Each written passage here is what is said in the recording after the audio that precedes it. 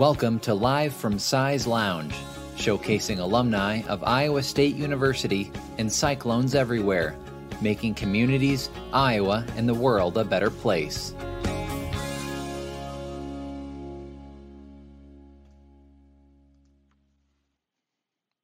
Hello, Cyclones everywhere, and thanks for tuning in to our very first Live from Size Lounge special edition with Jeff Johnson. My name is Matt Van Winkle with the ISU Alumni Association, and the first Wednesday of each month from now until May will feature a 30-minute conversation with Jeff and a special guest to focus on campus life at Iowa State. So with that, let's not waste any time. I'd like to introduce Dr. Jeff Johnson, the Laura and Russ Talbot Endowed President and CEO of the ISUAA. Hey, Jeff, how are you? Matt, how are you? And so good to be with you today for today's interview. I'm doing really well, Jeff, and I'm really excited to be joining you for this interview. And thanks for kind of taking over my space for a couple of weeks. Well, it's good to be sharing this with you, and thanks again for having me. Perfect. Well, before we get to your interview, we have a really fun event coming up, or rather a full week of events, Jeff. Coming up next week, we should talk about a really fun event. The gala is coming up. Yeah, and let's be really, really upfront about this. This is an inaugural event. It's a spinoff of a live event that we do in Des Moines every year. Again, this will start on Monday, February the 8th. It will be our first virtual Cardinal and Bowl Masquerade kickoff event. And this is an opportunity for alumni and friends of Iowa State from all over the world to have the opportunity to participate in this live virtual event that will take place again beginning on Monday, February the 8th, and will go all the way through February the 12th. Yeah, Jeff, one of the really cool highlights from the week will actually take place on Wednesday, February 10th. It's an inaugural young alumni virtual event called Class for a Cause. We're going to highlight some young alumni, share some ways they can get involved in the university, and we'll then have a mini class on putting together a brunch board from one of our great alumni on the over Valentine's Day. Nice preparation leading into Valentine's Day. So some really cool events coming up, Jeff. Yeah, it's going to be fun. And what I'm hearing already is that folks are planning these little mini get-togethers in their homes. And they're going to literally dress up, because the gala has been an optional black tie event. So it's a fun time. We're asking people to really buy into coming up with their own mask, decorating those. There will be an opportunity, to decorate their mask and have those masks be part of a decorating contest. Mm-hmm. The other thing I'll mention, though, is that the night of February the 12th will highlight the impact that Iowa Staters have had on the Cardinal and Gold Gala by ways in which they have continued to do over the years by the support of first-generation student scholarships, as well as the impact on student and alumni programming. There'll be an incredible number of auction packages that people can have an opportunity to bet on and so forth. Many of these are Iowa State themed, and others are just incredible packages of travel and so forth. So it'll be a fun night. If you've not signed up already, I encourage you to go to our website, which is shown on the screen, isualum.org/gala, and go ahead and get registered for this fun week of activities in support of first-generation scholarships. Yeah, should be a really fun week of events, Wednesday and Friday, of course. Friday's event will be you and me, and Dan Winters, of course. The great Dan Winters from WHO will be co-hosting with us, as he's done for so many years in person. So really looking forward to that, Jeff. All right, Jeff, let's get back to the reason why we're here. Why don't you go ahead and introduce today's special guest, all right? Well, I want to take a time to do this, and to do it correctly, I'm going to read some information that I think is very, very important. So we are excited to be kicking off this series with you today, Matt. And so thank you again for bringing Live from Size Lounge as a program to the association, and then giving us this unique opportunity. We have seen such a great response to this program, and it has focused on alumni from all over the world who are doing incredible things with their degrees, through their occupations, and just living their lives. And so what we wanted to do differently, because of feedback we received, is we know that alumni also care deeply about how campus is doing and what's happening with our current students, our current faculty, and our current staff. So I'm happy that you have added this 4-part series to Live from Size Lounge format. This will be an opportunity where we will feature conversations with special guests from campus. And I'm very excited to be joined by our first campus guest today, who is not just a colleague of mine, but I consider Pete a friend, and I also consider him family. And so again, just excited to have our first guest, Dr. Pete England. Many of you, like me, refer to him as Pete, and I hope that's okay, Pete. Yep. No disrespect on the doctor. But Pete is the Associate Vice President for Campus Life, and he's the Director of Residence for Iowa State University. In addition to overseeing the Department of Residence, he also oversees ISU Dining and the Memorial Union. Many of you know Pete has been here a long time, and long time is defined for Pete as 32 years. You also know him to be a loyal Cyclone. He graduated in 2001 with his PhD. And I'm happy as well that Pete is also a life member of the Alumni Association. So thank you for that, Pete. So Pete, it's good to see you. I want to thank you for joining me. And we're going to get right into this. But again, thank you for being here today. Well, thank you, Jeff. And, as you know, we love working with our future alumni, as we refer to them at times. And, staying connected with you and your programs really reminds us that we're creating a lifetime opportunity for our students. And, connecting with our alumni really is a great way to give purpose to each and every day. So appreciate this invitation very much. Again, thank you. And let me say this as well. Pete said something there that's very important. We do refer to our students as alumni in residence, not just because they're in residence halls, but this is, again, the preparation for this lifelong connection. But Pete, as I think about this as well, there's just no way to start today's conversation without us just going right to COVID and its impact on residence halls, campus dining, and activities in the Memorial Union.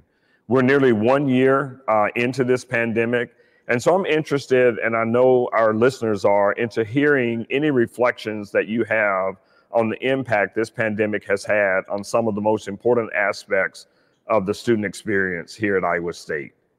Yeah, thanks for that, Jeff. And you're right. It's hard to speak about Iowa State without acknowledging what this last year has been like. In fact, we just talked about passing the 1-year anniversary of our first meeting, where we were trying to determine how we might support study abroad students that needed to come back and might need to quarantine. I mean, that was the initial conversations I was part of. And as we get on this 1-year anniversary, it's hard to think that 2 months after we're just talking about study abroad students, we went fully online and, gave students living in our residence halls the opportunity to move out if that's what they wanted to do. We ended up extending that move out deadline to June 6th. So we had move out that took place over 3.5 months, trying to just support the dynamics our students were going through, because everything we do is about trying to support students and their choices, what works for them, so they can be successful Cyclones. So, it was a process where we refunded about $14 million in room and board fees during that time. As an auxiliary, that's one of those things we had to manage. We're totally self-funded through our room rentals. So there was a pivot, from a financial perspective, but we were positioned to be able to do that. And then we learned that there was hundreds of students that had no place to go for a variety of reasons. So we needed to serve 500 students. From that mid-March timeframe through the end of the semester. Actually, we extended it through June 6th because there was travel restrictions by state and local and national, international restrictions. So just trying to take care of them. And we got into June and we were thinking, well, what is the fall going to look like? And there was the conversation out of the Board of Regents office about trying to be as normal as possible going into the fall. And so we announced we'd be opening for fall, and we had about 9,400 active contracts that jumped then to 9,700, which, at the time we were like, I don't know what the reaction people would be, but students want to be together. They want to hang out. They understood there would be some mitigation strategies. And as we got closer to the academic year and the reality of what was taking place, we went some courses and some students went online, and we dropped about 1,100 contracts just in the 3 weeks prior to classes starting. So this has been part of our world, is to really be nimble, to be creative, to be supportive of students. Some of you know we tested everyone at opening. Everyone that we tested that moved on campus, our positive rate was 2.16%. Right. What we know now is very, very low. We did see a big jump after the first weekend, and honestly, that Cyclone Cares program was just getting its feet under it, and our students needed some things that they needed to learn how to do this. So we're currently testing 5,000 students in our sorority and fraternity community and our residence halls. 4,000 have tested already. Our positive rate for that group is under 1.2%. Our students have been amazing through all of this, and I don't know that folks really understand how much they've sacrificed and how much they've listened to the way to do this right and well. And so I wanted to share that with folks, because sometimes you're not sure that they get it, but they certainly do. So from a programmatic perspective, we did a lot of things that were physical distanced and face coverings required, and hand sanitization stations everywhere. Dining established a grab and go program where hot and cold foods were available to just walk through line, keep your distance, grab what you needed. This was aimed at on and off campus students, faculty and staff who needed food, wanted food, and wanted to maintain physical distancing or that personal space. We did to-go containers in all the residential spaces, so students could go through and get what their traditional favorites or meal that they wanted, but they didn't need to sit within the dining center. But we reduced the capacity in dining centers to less than 50%, so folks could spread out and follow CDC guidelines and still have community. And they did. They loved it. I mean, our students through all of this have really wanted to be together and hang together. So we tried to support that safely as we've learned about COVID-19. And then online apps for folks to be able to order food and from our retail locations. Some folks might not know we run 5 residential spaces, but also 9 retail spaces that are convenience stores or cafes. So all of this caused a change in how we do business. In the Memorial Union, they did offer a lot of programs with the safety consideration, so less dense. So we actually still had bingo. So for some people might remember that. And even Dr. Toya Younger went in November, her first experience. She's our Senior Vice President for Student Affairs, was supposed to be there for 45 minutes, was there for almost 2 hours. Watched how our team would clean after any individuals, arrived and then left. And hundreds of students got a chance to play bingo together, which is very, very popular. So home craft kits came out of Workspace for students to do things at home and stay. Yeah, they've done an incredible job. Yeah, I mean, we just did Club Fest, and we did a hybrid model, and we have 900 student organizations on campus, and so 150 students came and participated in person. Normally that would be hundreds and hundreds of students, but then also they were participating concurrently online with how to join clubs.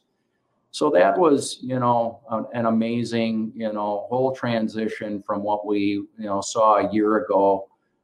And I should speak to, even serving students with isolation and quarantine. And, the thoughts of spending 10 or 14 days by yourself for anybody is hard.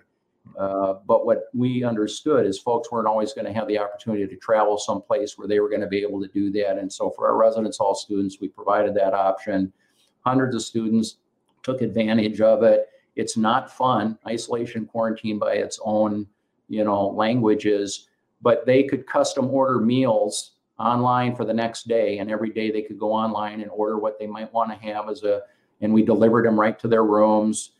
We had contracted with a moving company that could use PPE and understood how to follow safety protocols to move anything they wanted from their current living space into the quarantine or isolation space. and then move them back at the end of that at no cost. I mean, it was one of those things that we knew that this was a hardship.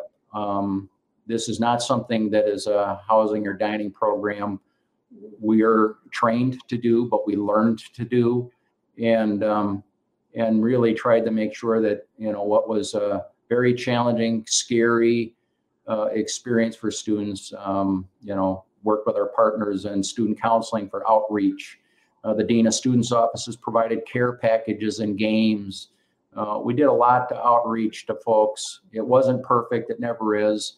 But really, when you think about what COVID has meant to all of us and how it's impacted Iowa State, we really did our best to pivot and serve students well. Well, Pete, you just used a few words there that I was going to really end this portion with, and that is that everyone has learned to pivot. We've also learned to use technology in ways that many of us had not been trained to, but found ways to make it become part of our day-to-day operations.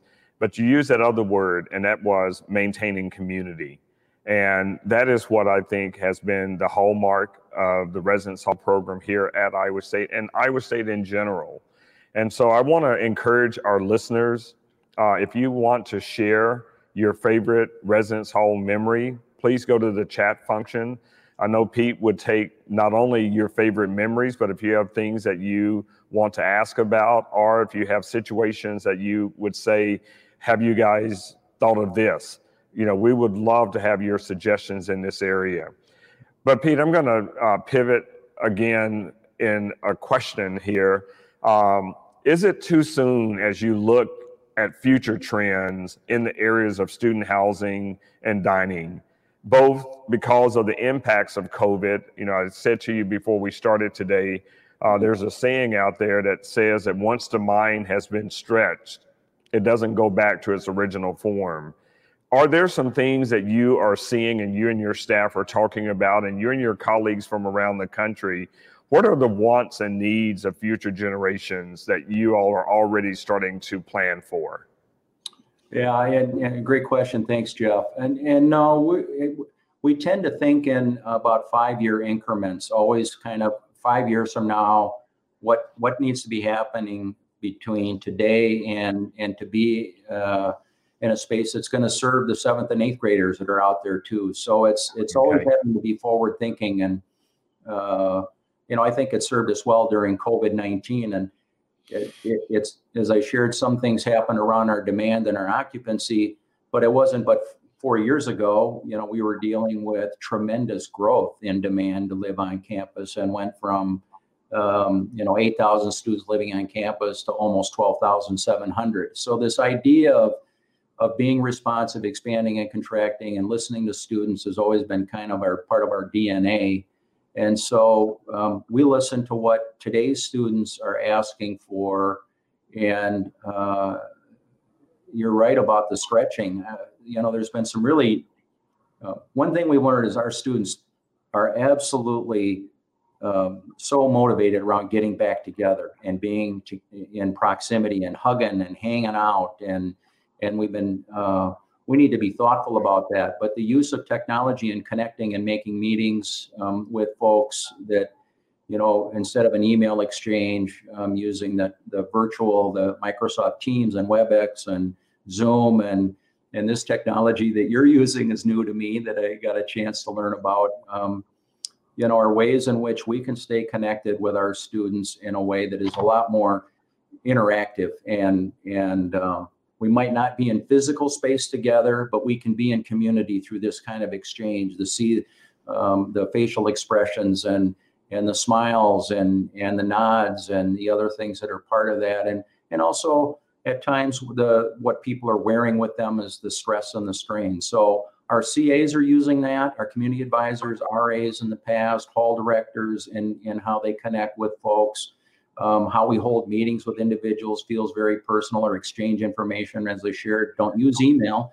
You know, let's dial folks up and have this in-person conversation. You know, as an auxiliary, we also always have to think about the fact that we're self-supporting. Don't use any general fund money. There aren't student fees to support it. There's no live-on requirement for people. So, what we're needing to be aware of is, what do students want and need from us? And so, the breadth and depth of our program right now is more trying to get a read and watch the things that are beyond our control around COVID-19, specifically for August of 21. I really think the indications are we're going to look and behave a lot like we did in August of 2019. Not having 600 folks help welcoming and moving folks in, or 700 students helping us as part of our moving crew. That's part of our brand. We weren't able to do that. That costs us. I think it costs our students. When I say us, it's immediately telling you matter. We're here for each other. We're supporting each other. Those are the signals I'm excited to get back to. So, and Pete, and I think that's a part that I appreciated, and it's selfish, but I appreciated those experiences of walking through the residence halls, meeting the parents, surprising students from the standpoint that they don't think of administrators as being normal people. They tend to view us as the individuals who are, quote, in control and not down to earth and approachable. And so I want to thank you and your staff for opening up those kinds of programs to the rest of us on campus, especially here at the Alumni Association. It gives me a chance on the front end to meet our future alumni. Well, and Jeff, that's the beautiful part of when I came to Iowa State as a 29-year-old to get, a PhD and work at a, world-class student affairs program. It was world-renowned, and the people that were here and are here, are some of the best you'll ever encounter. But the level of engagement our students were demonstrating to me in the very short time when I came here, and how that's just persisted, in my 32 years, that our president deeply cares and listens to students. And it's not, right. It never is, but our provost, our president of our Alumni Association, our deans, and student affairs kind of our world. But thank you for your investment. Pete, let's take a moment here as we are coming to a close. Through all the challenges, and let's be upfront, there have been challenges, but there's been incredible innovation that we've experienced this past year. We've seen so many inspiring things from our students, faculty, and staff as they've adapted to these changing times. What's something you've seen from our students that gives you hope and optimism as we look to the future? Yeah, their hope and optimism through all this, this is, you're working primarily with 18 to 23-year-olds in a significant way. Their absolute commitment to understanding and knowing the cyclone experience and wanting to fully embrace that. And so when they've learned and we've learned together about what it takes in order for us to be in community together and be in space. And so our sorority and fraternity leaders, our Inter-Residence Hall Association groups, our student government, whenever and wherever possible, continue to meet in person, do that in a way that is done safely. I want to remind folks, they always are so thoughtful about that, and our percentage rates of students testing positive is so low compared to the average Iowan. And so they're hanging out together, and then they're wanting and still contributing to the decisions we're making around how we respond to COVID, but also how we prepare for the future. So, we take our facilities plan forward and share all the things we're thinking about doing under very different financial circumstances. We've already prepared for a 20% reduction in gross revenue. I think it'll probably be closer to 30%, given how students' demand is kind of shaping up. And so now we have to reprioritize. And I just love that. That's always been part of, we make better decisions because we're doing it together and doing it in community. So we haven't lost that, Jeff. In all of this, none of that continues, lots of engagement. So it's been exciting in that way. That's probably the biggest piece is some of our students have never known anything different at Iowa State. These freshmen, the 5,000 freshmen, but they came and accepted this offer of admission and arrived with a commitment that we're going to do this the Iowa State way. Well, Pete, I just want to end by saying our earlier conversation before we went live talked a lot about how everyone, probably even our listeners in their work environments, had to pivot to remote work. And a lot of your employees are individuals that have to be on site, because of dining, because of housing, because of Memorial Union, and so forth and so on. Yeah. So please know that we appreciate you. We appreciate you and your staff. We appreciate all the work that you and your group do for our students. Thank you for viewing them as not only students, but future alumni. And I want to take a moment, too, to thank our listeners who have chosen to join us today. And thank you for any of the feedback that you provided to Pete. And we're going to close due to the fact that we try to keep this under 30 minutes. But Pete, thank you again for being with us. And as always, go Cyclones. Thank you. Awesome. Well, thank you so much, Jeff. And thank you so much, Pete, for joining us. This was our first time doing this. I thought we had some really great interaction. Some really great stuff from you, Pete. So thanks again, Pete, for joining us. Thank you. All right. Jeff, thank you. Thanks for taking over my space for a little while. It was fun. You're much better at it, but I appreciate the opportunity for conversation.